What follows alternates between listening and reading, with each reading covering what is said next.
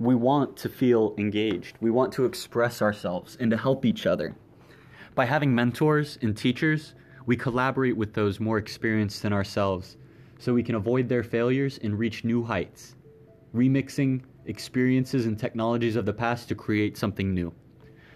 Today, we're joined with my first mentor, Justin, who helped me understand that my career and my path was my own. He really helped me to understand that I could do whatever I wanted, and the lessons he taught helped me to really become the person I am today. Let's get started by talking about being genuine and staying curious.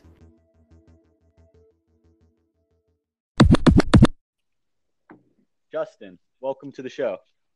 What's up, man? Hey, to give our listeners a little bit of an introduction into yourself, I would love if you could talk about how you came to be such an awesome programmer, because I know you initially didn't have that as your background, but you took your education into your own hands to really make it yours. So if you could elaborate a little bit for our listeners, that would be great. Yeah, sure. So, just starting at a young age, I was fortunate enough to have exposure to some of what we consider leading technology, and AKA a computer, really, a home computer at that time. So, this was, thinking in terms of ages between 2 and 4, really was the exposure point. And really, it's just out of curiosity, long story short. Yeah, and now you're really making your home in the Columbus area, which the more we talk, it seems like you and I have agreed that there's a lot of potential in the Columbus area, and you're making an investment to keep yourself there for at least the next couple years, right?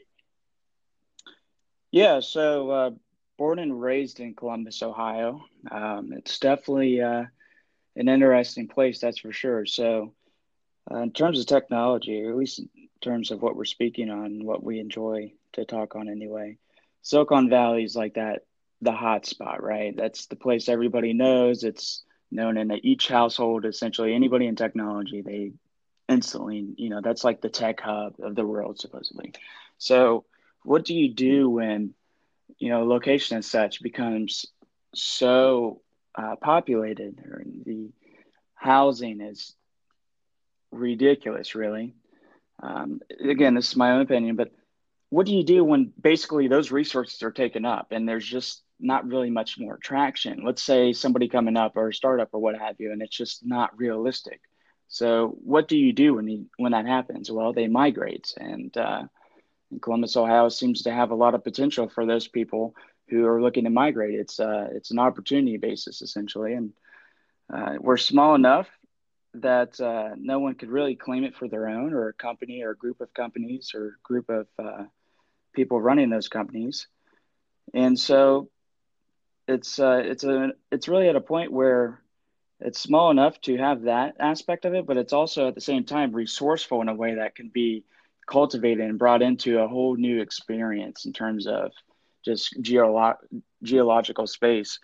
And yeah, long story short, we're easily here in Columbus, Ohio, anyway, having the potential to really bring this up into a brand new tech hub that's known worldwide, essentially, in my opinion.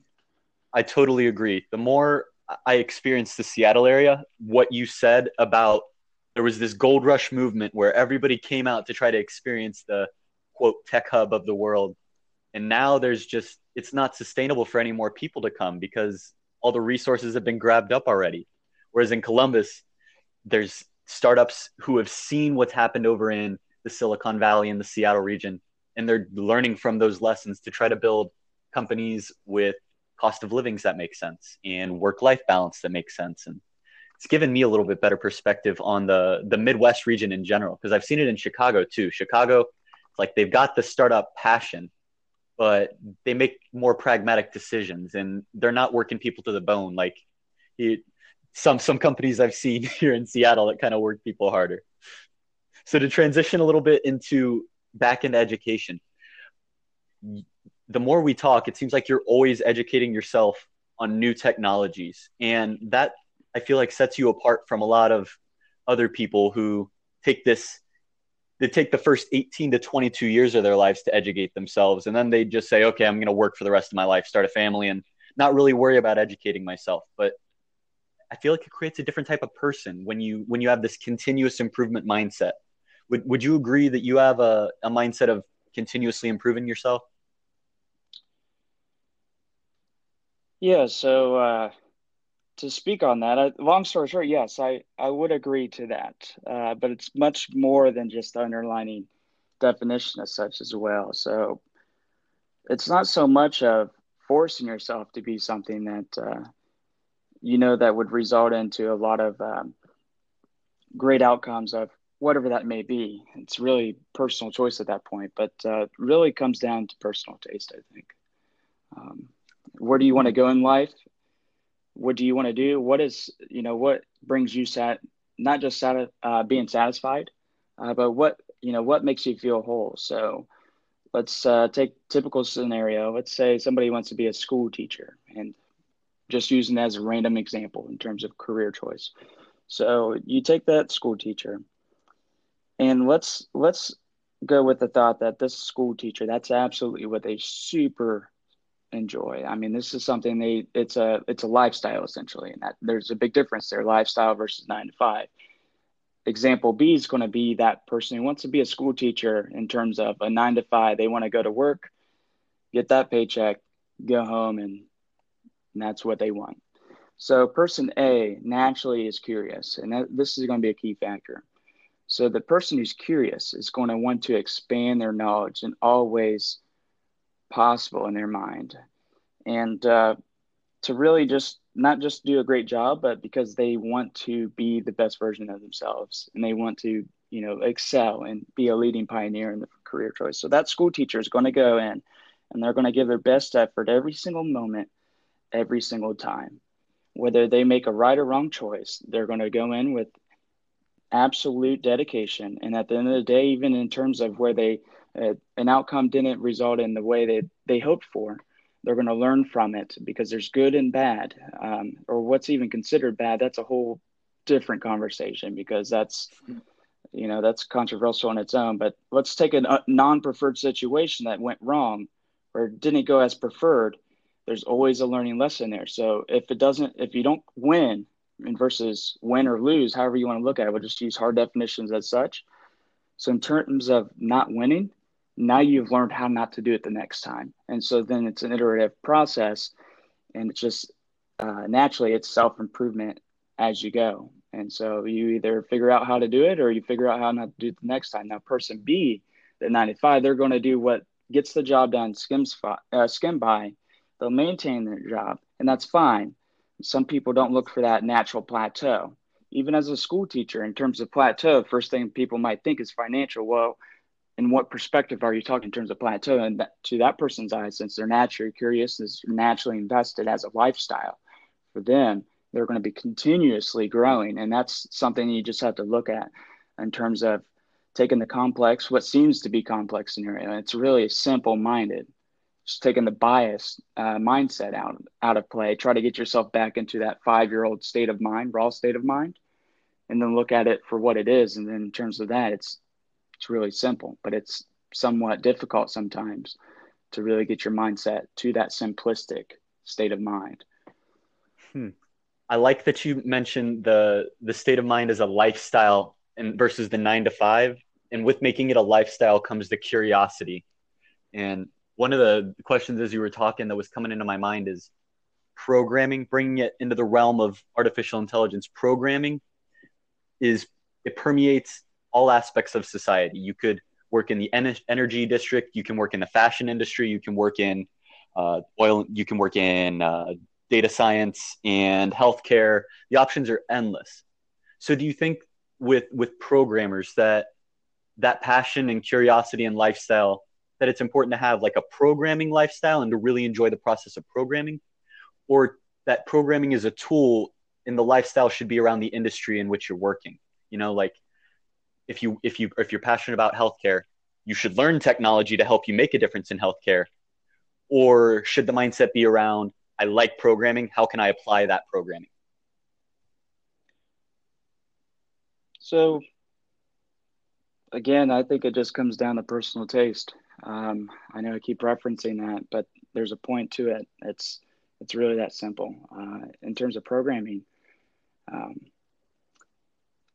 Programmers program because they enjoy it, usually anyway. The ones who get into programming or engineering or what have you, that do it for the money, those people come and go because they're doing it for the wrong reasons. It's not really a field of choice that can be long lasting if the person doesn't enjoy it, in my opinion, from what I've seen so far.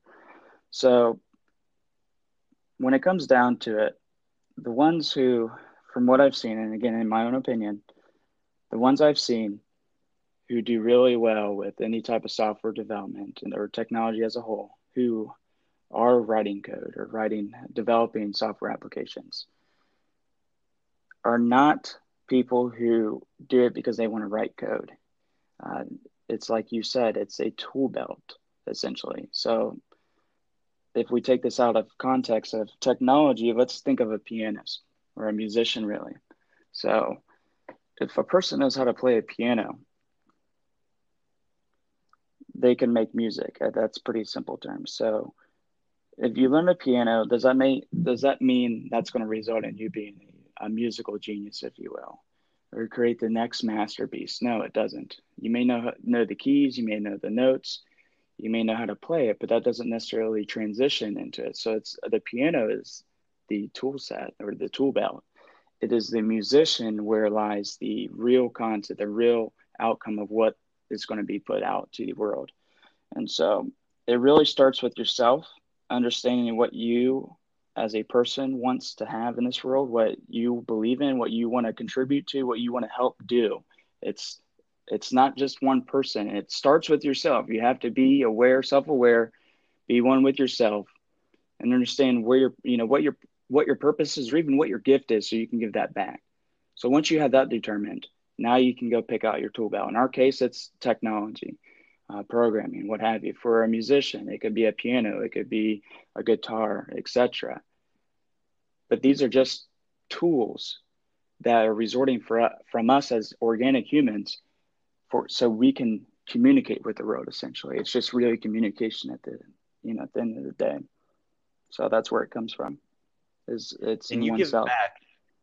you give back very heavily, or at least in the past. You kind of transitioned to a very high managing role within the free code camp community, which is at least how I learned a lot of the technologies that I've been able to leverage with startups and building my own websites and like taking control over my career through free code camp. And you've been involved helping other students learn how to code. You've even provided back to the curriculum. And so you've gotten to meet a really wide range of both students and people all the way up to the top, like Quincy. We've talked a couple of times that you gotten to meet him. So networking is I feel like a very important concept and something that a lot of people take for granted, especially as programmers. We think we can lock ourselves in a room, program, and expect the jobs that we want to just get connected. But do you think that networking's important? And is there a way that people can just have a different mindset around what networking means? Yeah, sure. So when it comes to networking, uh, by definition, that's essentially just going out, meeting new people, making new connections, right? So that's exactly what people will go out and do. Their main objective. Let's say it's a Thursday night. There's maybe two meetups going on. This person wants to make to both of them, right? And their end goal is to network. So they go there, they're making connections, they're getting to know people, or at least meet people and learning their names. So that's their objective. Well, this can come at a default because networking is part of the general concept overall, but it can be misinterpreted in terms of how to approach it. So really, when it comes to marketing, if that's your end goal, the best thing probably to do is really to take your mind and unplug from that, or not marketing, but to network, is to just take your mind away from the networking aspect. Just be genuine, go in, just be yourself. That's what I mean by being genuine. Don't be something you're not. Don't try to hide yourself from, what you know you are, essentially. And just be genuine. Just go in there, be you. Just meet people, get to know people. Just go there with no other objective that other than, hey, I want to go here and have a good time, and I want to, just meet these people. So it's not a matter of meeting them in terms of trying to result into something. Just meeting people because it makes you feel good. It makes you feel warm. It's nice to be able to communicate and, be involved with the community. So if you just go there and be a person, essentially, just be yourself and no objective, really, that's probably the best way to really step into in terms of networking. Now, there are situations where there may be exceptions to that. If you're going to a conference or what have you, you may have some sort of agenda, and that's okay. But again, it's just apply to, make sure that you just approach people as yourself, as a person, let it be organic and just kind of go with it. You just have to learn to adapt, uh, have empathy, be sympathetic when needed, and just learn how to communicate naturally. That's really what it comes down to. If you do that, then everything else will follow between the lines. Humans are fundamentally social creatures, and by being authentic, you can put people at ease to have greater interactions with them rather than, like you were saying, that agenda, which can kind of put up a little barrier between you sometimes. But again, depends on the situation.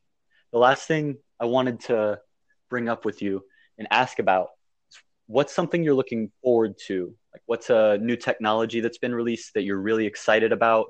Or is there anything that you've been doing research in that's exciting and that you'd want to share?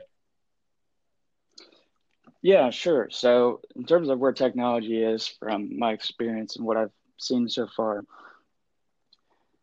there's a lot of different moving parts. So, in my case, I'm working a lot with e-commerce or retail essentially. So, that's where my natural um, technical interests have been in terms of during the day when I go into work or what have you. So, from there, there's all sorts of frameworks, libraries, etc. It's what they are doesn't really mean much in terms of this conversation anyway. The point of it is really is a lot of what we have available to us right now is the same thing except put together in different ways. So let's think of a puzzle. A puzzle is the same. A puzzle compared to another puzzle is the same thing. It's a puzzle. It may have different print on it, but it is essentially the same uh, object at the end of the day. So you can apply that to say like Java or JavaScript or .NET. They may seem to be entirely different, but at the end of the day, they're the same thing. It's just like a blank canvas, and these are different forms of art. It's really an artistic perspective if you look at it, or at least I look at it from an artistic perspective that you start with a blank canvas. Technologies or different syntaxes or what have you are all the same. You have different forms of art. So you may like to draw with crayons or color pencil. You may like to paint. But then at the end of the day, the holistic concept is all the same. It's just form of art, and it all stems from the personal taste. With that I said, love that. with that said, there are new technologies that are worth mentioning. So again, AI is going to be a huge concept that is revolutionizing the world we live in as we speak. So I think it's ludicrous to really be able to speak on terms of where that may go because it's really hard to say. This is a brand new front that is coming into play, and really nobody knows where this is going to go. There's been concepts of being taking a calculated moves so we don't lead down a path of, say, like Terminator or what have you. Even though that's somewhat of a joke, at the same time, it's not. There are concepts where you just have to be mindful of that because it can go good or bad. I mean, everybody's got the two wolves within them. It's like Native American type concept. You have the good wolf and you have the evil wolf. You choose which one to feed because everyone's got it. So it's just a matter of being diplomatic and taking the new technologies as they come, and just when it comes to every situation, you have two choices, right or wrong. Just choose right. And that if you apply that to AI, we have unspeakable amounts of opportunity of where this world can change during the remainder of our lifetimes, I think, in terms of organic human body. The three big things I took out of that were remixing, like a really big trend in technology is taking things that already exist, combining them in new ways to create something that we've never even thought about. And then the next one is the opportunity that exists in artificial intelligence because it's a brand new field and lots for us to do.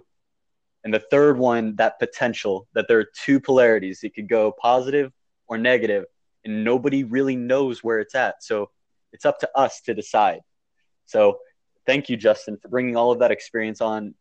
the metaphors that you're able to bring in your storytelling, I feel like it makes it much more relatable to be able to hear your story and to have a real understanding of what technology is capable of.